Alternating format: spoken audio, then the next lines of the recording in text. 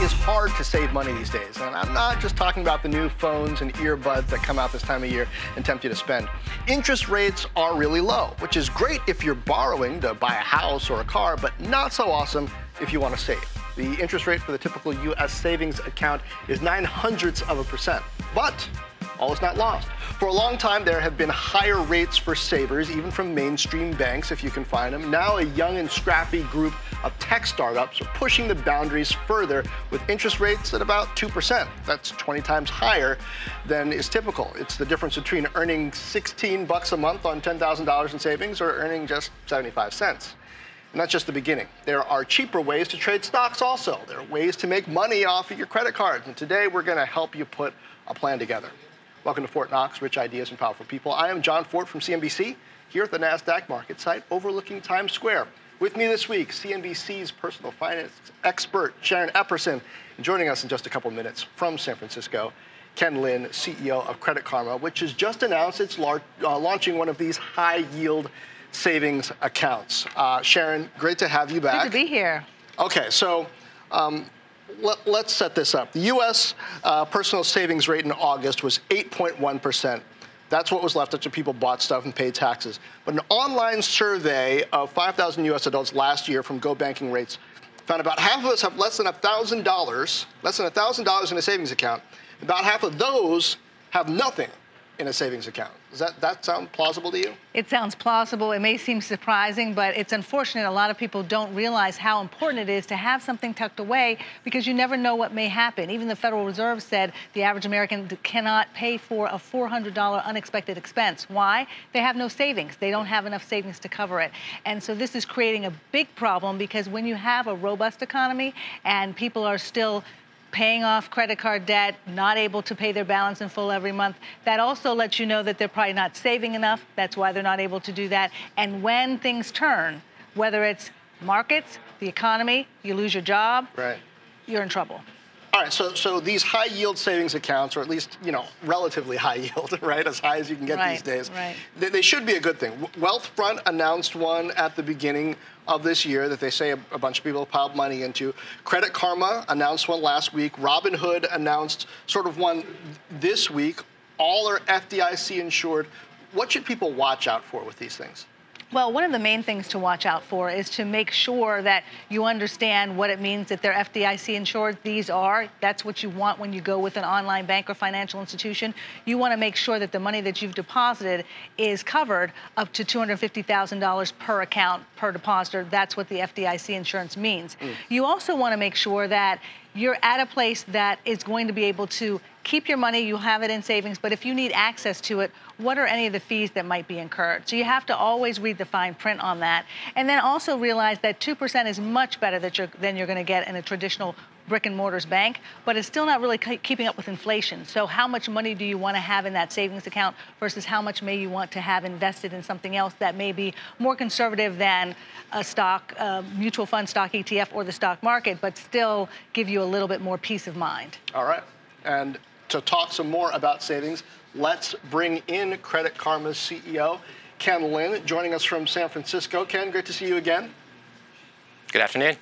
So, you've got about 100 million people in Credit Karma, right?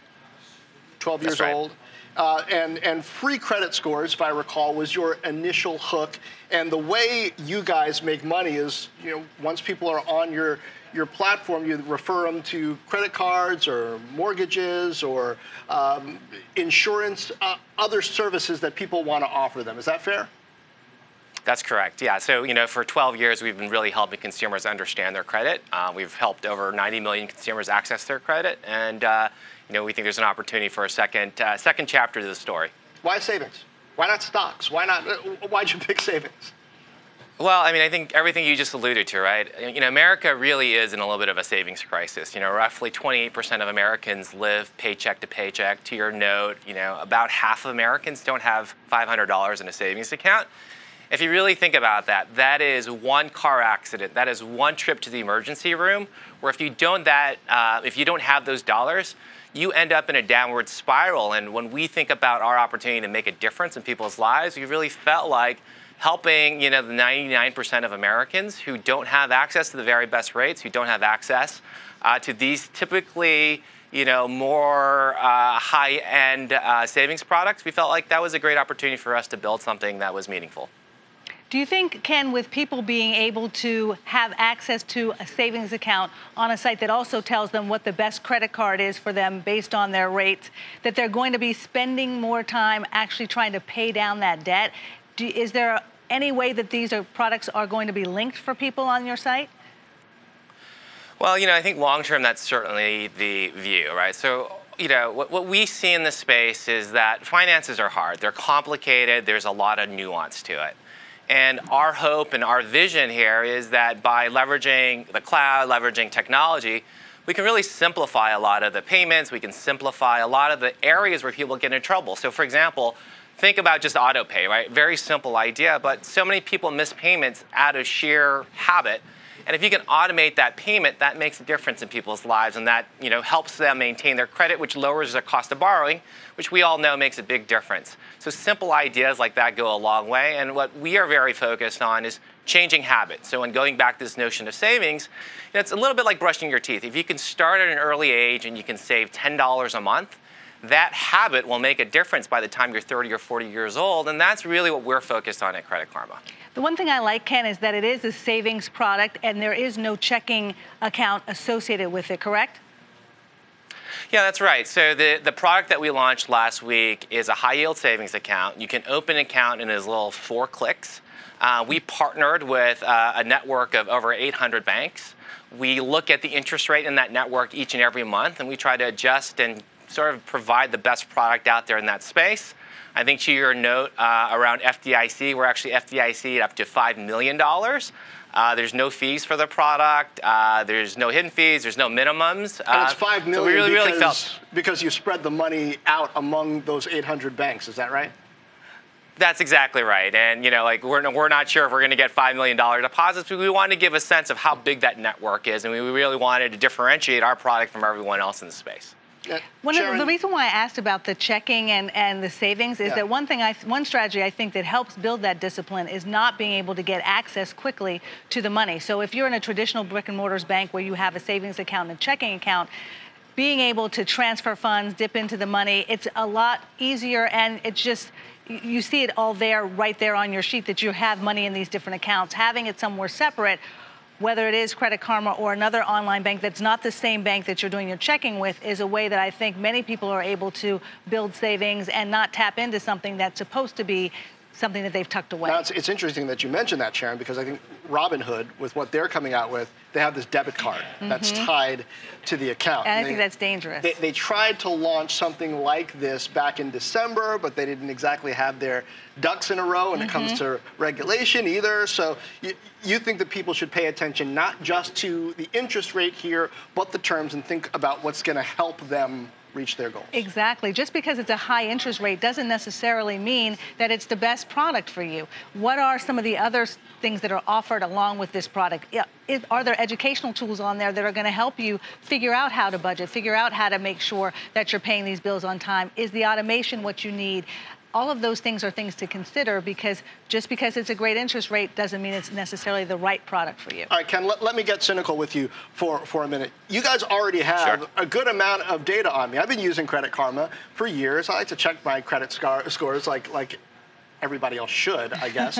But then if you also know how much money I'm saving, what data are you going to have in addition to what you already have on people, and what are you going to do with it? Yeah, I think it's a really important question. And, we've made no qualms about what we do for what data. We are very explicit. Now, specific to the savings product, we are not doing anything with that data. Our point of view on this particular product is we fundamentally believe that, consumers, and I would say, again, the 99% of consumers who don't have access to these types of products, they deserve something better. When you look at just the sheer amount of innovation that has happened in financial services, very little of it is around savings, and we felt like this was an opportunity for us to do that. So I appreciate the cynicism, and everyone should. They should question what the business model is. for us, we've gotten to enough scale where we can offer this product, and we think it fundamentally is right for a vast majority of Americans by just building a product that drives engagement. So not even asset verification for signing up for stuff, or even offering people to do that in advance. Yeah, we can tell you that this person has $5,000 in a savings account. We can vouch for that because we can look into their savings account. You're not even doing that? We're not doing any of that today. And I say today because we really have focused the last year and a half of our product development cycle on getting this product out to everyone. We focused on the low cost, or actually the zero cost. We focused on the ease of use. So that is where all of our product efforts are. We have not thought about the monetization. We have not invested in any of those product developments other than getting a great product out to a vast majority of Americans. Are there any safeguards in there, or I guess caveats that people should know about once you put your money in there? If you do need to get it out for an emergency, or do you have to have it saved and established for a certain period of time? Is there a charge? What are the fees involved with this type of account? Yeah, so a really great question. So no fees, right? No overdraft fees, no hidden fees, no minimums. But you do bring up a very important point, which is because it is actually socked away in a different account, we are limited by ACH transfer times. So for example, what the current system of transference, there might be a 1 to 3 day delay in accessing those dollars. So I think it's a little bit of a dual-edged sword. I think readily accessible dollars means it's readily accessible and you might be tempted to spend it. I think that's the negative. The positive of that means is you can actually silo it and you can actually compartmentalize. And I think that's what a lot of Americans do in general. But I think fundamentally from my psychology perspective, savings is very much about that end goal. And we built this product so that you can think about that end goal of saving for something meaningful and building that habit of not spending every dollar that you have. Ken, a lot of these accounts like Credit Karma, and I don't know about Credit Karma, so I'm going to ask you, they don't allow you to do automatic deposit from your paycheck into these accounts because they're not set up like an individual bank. Is yours the same in that, yeah, you can do a recurring deposit from another bank account into this, but I can't say, go to my employer and say, hey, here's a routing number, an account number for Credit Karma, send this money to them every paycheck? Yeah, that's actually recurring deposits is actually a feature that we built into launch. So you can actually set it to take $20 every month and put that away into that high yield savings account. And again, this goes back to habit formation and something that we think is fundamentally important to the psyche and also the financial hygiene of Americans. So, if you just simply did that, you can beat that stat. In 2 years' time, you could have more than half of Americans in a savings account by simply putting $20 away. And that's, 4 cups of coffee a month, right? 4 lattes a month. And to clarify again, that's a deposit from another bank account, not taking directly out of somebody's check. They can't set that up to go right into this account. That's correct. That's today. But in future product implementations, we certainly expect consumers to be able to do that. This is our first foray. We wanted to get the simplicity of registration, the no fee structure in place. But long term, we're going to add a lot of bells and whistles to make saving easier and really help consumers understand what are good financial habits. Ken, what is the research, though, and the likelihood that people will do that? The reason why I think it is important to be able to do direct deposit from the paycheck is because then they don't see it. But if you put that in a checking account, how often do people actually take that money then out of the checking account after their paycheck has been deposited there and move it to a savings account at an institution that's different than where they do their normal checking or where their paycheck is usually deposited? Well, I think there hasn't been that much research done. I think if you take a look at what traditionally existed has happened in more of the traditional banks and mortars, brick and mortars, and they don't think about it in the same way that we do. So I think we are still trying to understand and appreciate those nuances of, does putting money away in a separate account really help you? I think the note, though, is some of the things that we really focus on is education, right? The beginning steps are what really matter. So do you even think about a savings account? Do you even have a savings account? I think that's a first step. Most of us have transactional checking accounts, but do you even think about it from a savings perspective? Another product that we really put out there is what we call our savings simulator. So with that, you can actually just see what the power of compound interest is and what happens if you put $20 a month away. What happens when the rate is 2%, when it's 3%, when it's 5%, or when it's 0%? And I think part of this is the habits, but part of it is just education. I think we don't learn about simple finance in high school anymore, and we certainly don't learn about it in college. And we think those tools and that education is really powerful. Yeah, and that's what CNBC is for. And Sharon, you know me, exactly right. I've told you before, I'm a nut when it comes to this stuff. I got about 9 savings and checking accounts to move money around for specific reasons, so I'm all about it. All right, it's time to get some digits. It's a time when we like to talk about a couple numbers that have caught my eye this week. Siri, what's up first? $4 trillion. $4 trillion. The total amount of outstanding consumer debt, which hit record highs this year. Sharon, we've got a number of different things going on, adding to this, it seems. I remember when the longest rate offered on a car loan was like 5 years. I hear now they're offering 7- and 8-year car loans. Yes. What's going to be the impact of all this debt that people are feeling more and more comfortable taking out because interest rates are so low? The impact is as soon as the tide turns, whether it's in the economy or with their own personal financial situation, losing a job, having a medical emergency, they're not going to be prepared for it. And the level of credit card debt, auto loan debt, student loan debt, as that continues to increase so high, people are really going to be caught out there. And that's why having the savings program, knowing wherever you can to be able to put away money you're doing so, is so important, particularly when times are actually pretty good. Ken, are you seeing it?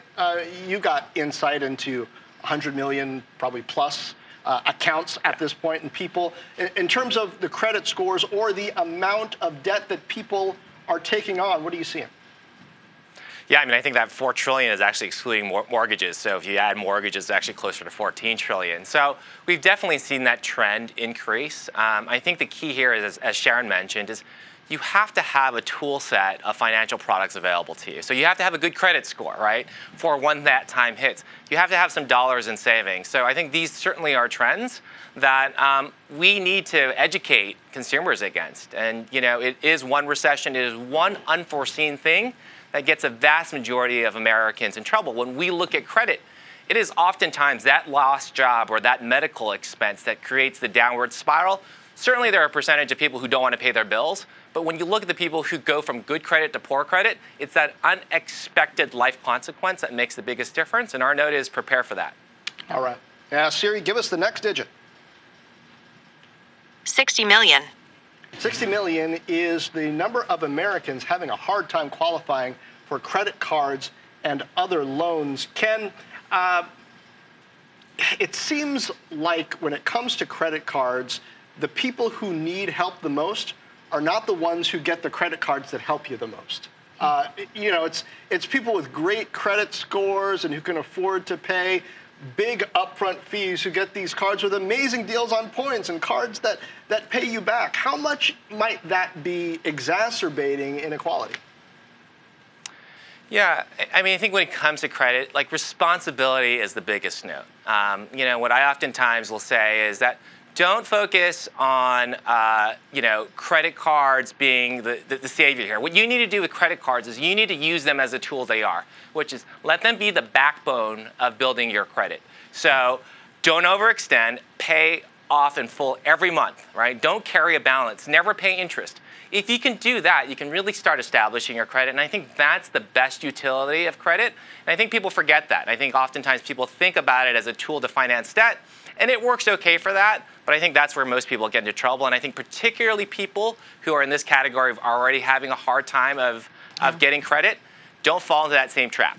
And if you're paying 17% interest and you have good credit, because that's probably the average if you have good credit, that is so much interest that you're paying. So even though you think that rates are low or it's not as bad, for credit cards, it keeps going up. If you have a retail credit card and you're paying over 25% interest, it's really not a bargain for you to be buying that on credit, even if the sale seems so great. So I think people need to realize, I don't know how many people really pay attention to what those rates are. They see that they can pay with plastic. They see a bill that comes to them every month, but they don't pay attention to how much interest they're paying on that, even when it's written in the fine print for them. Sharon, are you one of these points warriors out there where you have a credit card or two for specific things and you rack up points? You know I do. I love getting things on points. I love it. And I see it as like, this was a free trip, this was a free hotel, but it wasn't really. What did I spend my money on? I do pay my balance in full every time. So I am not carrying interest. But I do have to sometimes also wonder, some of these cards do have an annual fee. So did I take a big enough trip or do enough things that it really pays for itself? Sometimes it does, and sometimes I have one card in particular. I'm just a loyal card holder, so I just keep it. And Ken, same question to you. You're clearly a data guy. You're out there in the Bay Area and Silicon Valley. Are you a credit card hacker? I am. I mean, if you think about it, there are some amazing protections that credit cards give you, right? So purchase protection is one of those, right? Cash back or the points that you described are one of those, right? When you buy things on the internet, if they're not as expected, the ability to charge back is a big component of it. So building your credit is another great component. So credit cards are amazing if you use them the right way. And I think there's just a percentage of people who don't understand that or who can't, and I think that's okay. But in that situation, you need to know yourself. And knowing yourself means if I can't manage credit, it means that I should probably move to a debit card and something that I can manage better, because I think it is an easy trap to fall into. And we see it all the time. And our note is know yourself and avoid those traps whenever you can. And know the situation around you, Ken, too. I think we've talked about this. When your job seems shaky, you're not exactly sure what's going to happen, or you think there may be something coming along that you're going to have to spend a lot of money on, that's the time to put the credit card away and pull out the debit card or use cash. I know no one wants to use cash anymore, but there's a time for it, and it's kind of reading the tea leaves, particularly when your biggest asset, your job, may be in jeopardy. That's when you really want to put those credit cards away before something actually happens. And when you want to have money in a savings account Exactly. that you can rely on. That's true. Bringing it all full circle. From perhaps Credit Karma or Wealthfront or the many names that we've mentioned. Exactly. Ken, thanks so much for being with us this week. Sharon Epperson. My pleasure. Always great to have Great to be here. Great to talk to you. We've got the CEO of Snowflake. That is a hot startup. It's going to be on the podcast this week. If you're listening right now, here it is. This is Fort Knox, CNBC. I am John Fort here with the CEO of Snowflake, Frank Slootman. Good to have you. Yeah, good to be here. So tell me the story of how you ended up at Snowflake, because you were CEO of Data Domain, CEO of ServiceNow, took both of those companies public, and number three, that's kind of an interesting resume. I didn't see it coming either. People like us, we've been in operating roles so long, sometimes we don't know, how to be without it. But, I'd stepped down from my role at ServiceNow, had no plans, was not looking, and became slowly familiar with the company. And, people like us, we're just, we really get dragged in by really compelling products. It's always about the product. This is the first product I've seen that was completely reimagined for the cloud. Not something that sort of was an on-premise product that was cloud hosted, but they completely took a clean sheet of paper. And if you've been in software as long as I have, you've lived with the constraints of hardware. All software is designed around the constraints of hardware, and all of a sudden you see something like, wow, this can truly scale to cloud scale, right? And that's just the promise that offers. It's kind of mesmerizing, because you think you cannot even envision and foresee what customers are going to do with this. How do you define what you're good at? Right, because you look at your track record, it's like, here's a guy who takes companies that are doing pretty well, have an idea that people agree is good, but boy, getting to an IPO is hard, and then getting past the IPO and maintaining momentum is hard. It seems to me from looking at it that people think, well, here's a guy who knows how to do those things. Is that the conversation that the recruiters have with you, and what is it that you developed that you think allows you to do that? Yeah, a lot of people think that I have a playbook, like a football coach. It's really not like that. We are incredibly situational. What that means is, we deal with the situation that we encounter. We become the CEOs that the situation dictates. And one thing that is consistent across all the companies we've run is we bring an extremely strong focus on the business outcome on the mission of the company, and that's not easy to do. Companies usually lack the intensity, the velocity, the focus, the standards for quality. There's a lot of room up. We always like to say in professional sports, you see a team go from losing to winning in one season with the same roster. How does that happen?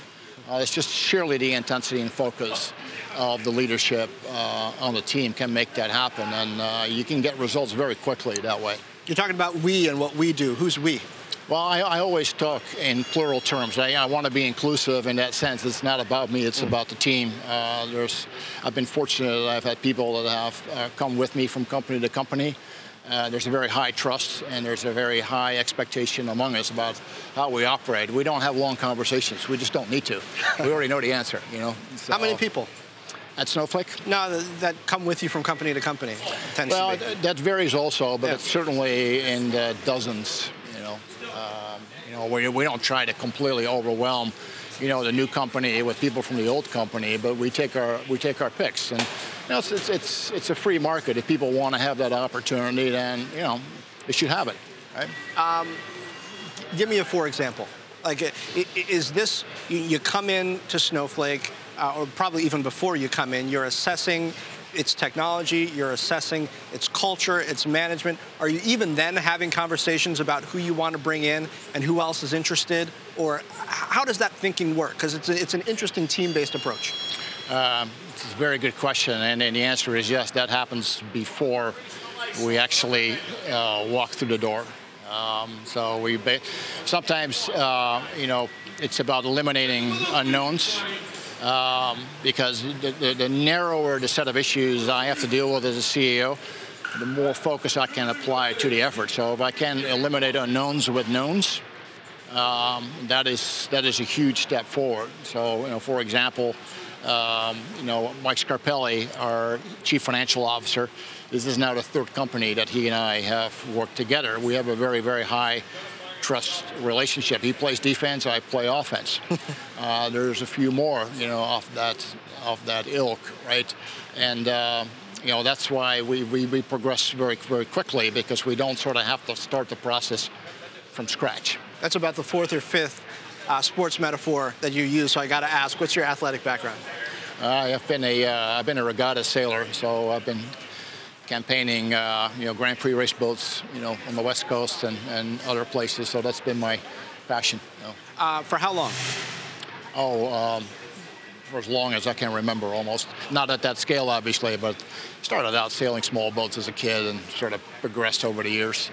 And tell me about that. Like, as you were doing that, what were you studying? What were your passions, even as you were developing? The interesting thing about sailboat racing is it is scarily analogous to what happens in business. It is how good are the sailors in their positions. It's the teamwork. It's the conditions. It is competition. What do they do? What do we do? And what I love about sailing as it relates to business, immediate feedback. You make the wrong move, you know it. Whereas in business, oftentimes it takes time to find out, whether you make the right or the wrong move. And the more feedback, the better. This is why I enjoy running smaller companies, because the feedback is so direct and so intense, right? Founders of Oracle and SAP also have a kind of sailing background. Enjoy that. Actually, now that I think of it, Tom Siebel as well, correct, who's also been on the podcast. What's the connection there, if any, between like enterprise software and sailing? Shantanu Narayan actually has a background in sailing. I'm starting to think of the other CEOs I've talked to who have mentioned sailing. Is there some connection between enterprise software or software and sailing, or just coincidence, you think? It's probably a coincidence. Many times I wish I was a better golfer, because a lot of what goes on in our world happens in the world of golf. Right. And unfortunately, I don't contribute as well in that arena. When did you get to Silicon Valley? 1997. And that is right 3 years left in the dot-com boom.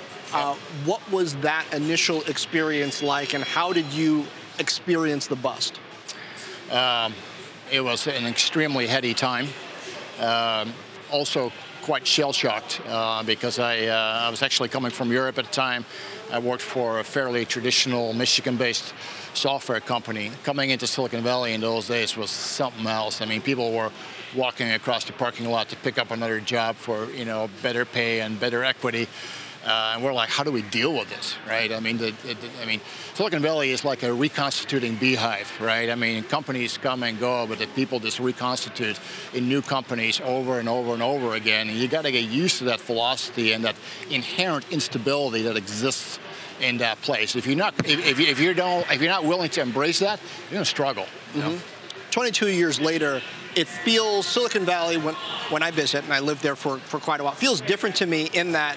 Back then, in the late 90s, early 2000s, there seemed to be more of an attitude that the startups had it, like the startups alone. And there were a few public companies that were impressive, but mostly to me, the energy was around startups.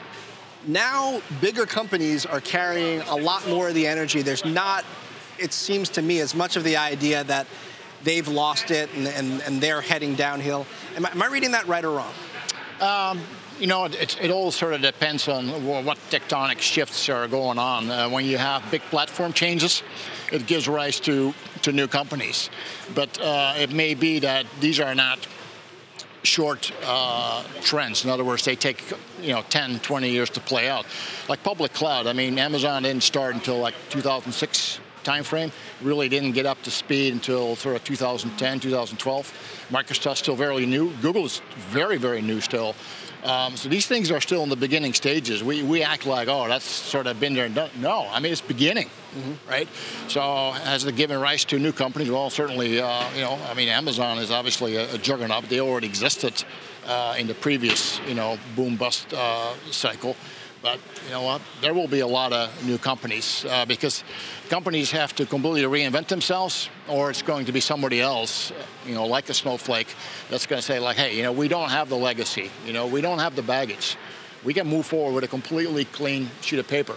And people ask us, do you run on a private cloud? And we're like, no. It says, you'll be going to the public cloud before we ever go to the private cloud. Interesting. Yeah. You mentioned Amazon, Microsoft, and Google. Give me your take on the different cloud personalities of those three companies. Amazon, by far, the most mature. Understandably, we do probably 85% of our business on Amazon. It's a very disciplined company. Their field compensation systems are well aligned. The way they campaign with partners, very well organized, right? You get to Microsoft, who's sort of the next tier, player. And Microsoft is still, working through becoming an open platform. It historically has not been, and now they need to be. They really have to accommodate people like Snowflake because customers like to have choice. Now, that's not easy culturally for a company like Microsoft, who was sort of, an extremely dominant entity in the 90s, right? I mean, I lived it. There was extraordinary power there, right? Google, on the other hand, is like, and I've known Thomas Kurian for many, many years, and he's no slouch. He is going to turbocharge that business. And, I think of all people out there, I think he certainly understands what needs to be done. And he's going to do it, but he has more territory to cover. There's many incentive systems and programs that you need to have in order to make this whole model work. And sometimes they're coming at us like, what is this? How does this all work? And that takes a few turns before people sort of sort that out. And Amazon is by far the most mature on that. I've talked to Thomas Kurian a couple times about the way he's trying to reorganize and has reorganized the sales organization to move at a different pace, especially when it comes to larger customers. Is that the kind of drive that you're talking about? Yeah, and I think probably he understands very well that the scale at which a sales organization has to execute for that level of investment that they have in their public cloud is enormous.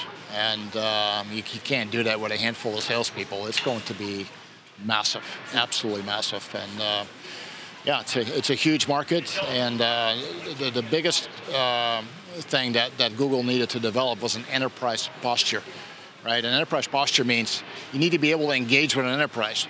When they call, if they can even call you because you have a phone number, right? You need to be able to engage constructively, right? Know what you're talking about, timely manner, not too many iterations. When you don't have that, your technology can be really good, but your posture is not there. And then customers are going to go like, you know what, I'm not comfortable with this. If I'm in real trouble, I need people to engage with me the way I expect to. And I think that Thomas is bringing that to Google. Tell me about culture when it comes to Snowflake and other companies that you worked with. Snowflake recently got this award, great place to work.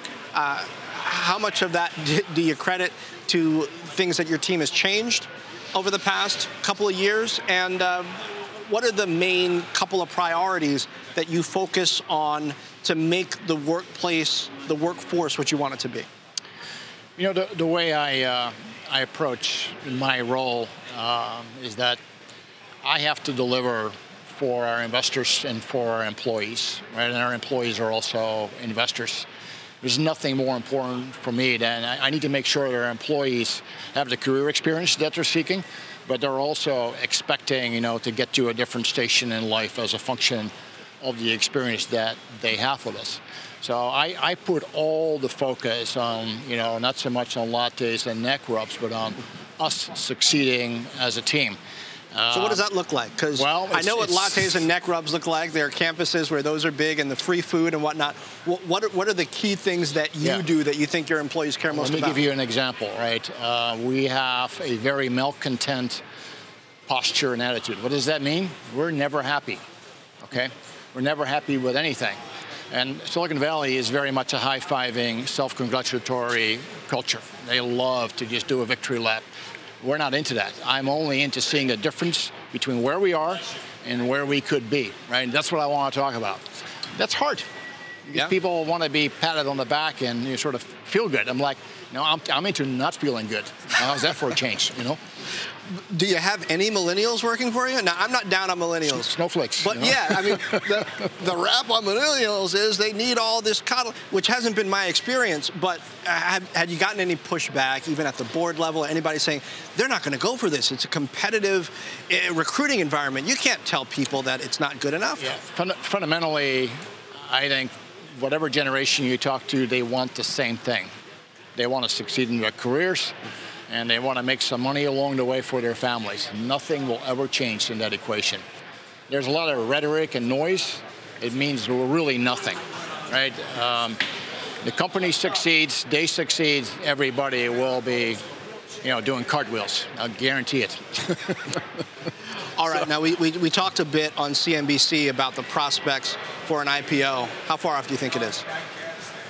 I don't think it will be. If we were to go out, it will not be any sooner than early summer next year. That'd be the earliest that I could see it happen. Then it becomes, if that doesn't happen for whatever reason, then it's post-election, and then it depends on what does the world look like post-election. But that would be the absolute earliest. I don't feel any pressure from our board of directors. There's always sort of what they call the implied social contract, when people expect to go public at some point, right? And I feel there's kind of an optimal time. Some companies stay private too long, and then you get a lot of angst that builds up in organizations, like why haven't we gone and all this sort of thing. You're talking about employees now. Yeah. Well, because it's, why do companies go public? Because they need to achieve liquidity. And investors typically have far more ability to sit out long periods of time, where employees, they got 4 years, 5 years, 6 years into it, they go like, you know what, right? People always think that investors are pushing for IPOs. It's not the case at all. There's conversation going on right now about IPO versus direct listing. Are you open to the direct listing idea? You got a lot of experience with IPOs. Yeah, certainly open to it. We're actually heavily studying and examining and understanding things. There's sort of two reasons why people lean towards direct listings, or at least why I would. Right? I'm not saying I am, but why I could. One is I want to have far more control over the allocation of the primary shares. because it matters a whole lot who gets those. The investment bankers have their friends, but they're not necessarily my friends, okay? Right, as we saw with Yeah, Lyft secondly, and, the big one, of course, is pricing, right? And, that's the single most contentious issue in IPO is pricing, because, everybody is looking for that free money the next day. And, of course, for the company, that's lost income. Right. So it is true that in this day and age, the investment bankers are far more, let's just say, flexible in terms of engaging with companies on the allocation as well as on the pricing. So I think that because of the DL, the IPO process is going to try to adapt to it. So IPOs, it's not a slam dunk where you're like, oh, this is way better than the other. It's definitely not like that, and I think IPOs will achieve a lot of the inherent shortcomings that people have historically experienced. I want to ask you about the future of work, forces like automation having an impact on the workforce. In the next 5 to 10 years, you look at AI and some of the applications of it across the organization, in product, in HR. Do you think it has a big impact or not so much? It will have a big impact, and I certainly lived it during my tenure at ServiceNow, because we essentially looked at enterprises as clouds. Basically, an enterprise is a digital experience. You don't go to HR anymore. HR is a digital experience. You don't see people. You interact digitally with the HR department. They have search, they have knowledge, they have ways to get request process, all this kind of stuff. Every service domain in the enterprise is going to become a cloud. I think government could become one giant cloud. And I think we would like that. Yeah, depends on what kind of cloud, I guess, but yeah. I think the DMP might become a cloud. That would be great, So I think that there will be far fewer people working in enterprises other than in really maintaining, supporting, provisioning, resourcing that cloud digital experience. So I think that's what work will look like in the future. And right along with that, I see companies now that are going without offices. They are officeless because the traffic is so bad. People waste so much time commuting. They're like, so things like Zoom, the guys from Zoom are trying to really enable that officeless work environment. And I think that in Silicon Valley, obviously, we need that. We got some of the worst traffic in the country, So. We do indeed. I'm not looking forward to facing it in a couple days, but I will be. Frank Slootman, CEO of Snowflake. Thanks for being with me. Good to be with you. I'm John Fort from CNBC, and this has been Fort Knox, Rich Ideas and Powerful People. Subscribe wherever fine podcasts are distributed. Check out the reviews on iTunes. Leave me a note. Also, subscribe to the Fort Knox series on LinkedIn. That's brand new and a great way to keep up with the trends I'm seeing both on this Fort Knox show and in my other work on CNBC. That's also the absolute best way to be in touch with me.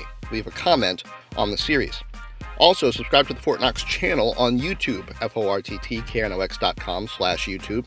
Matter of fact, you can go to YouTube now and see video of these conversations. Or you can go to the CNBC apps on Apple TV or Amazon Fire TV and find Fort Knox in the featured area. Meanwhile, share this, tell a friend, drop me a note on LinkedIn, Facebook, Twitter, YouTube, or fortknox.com. And as always, thank you for lending an ear.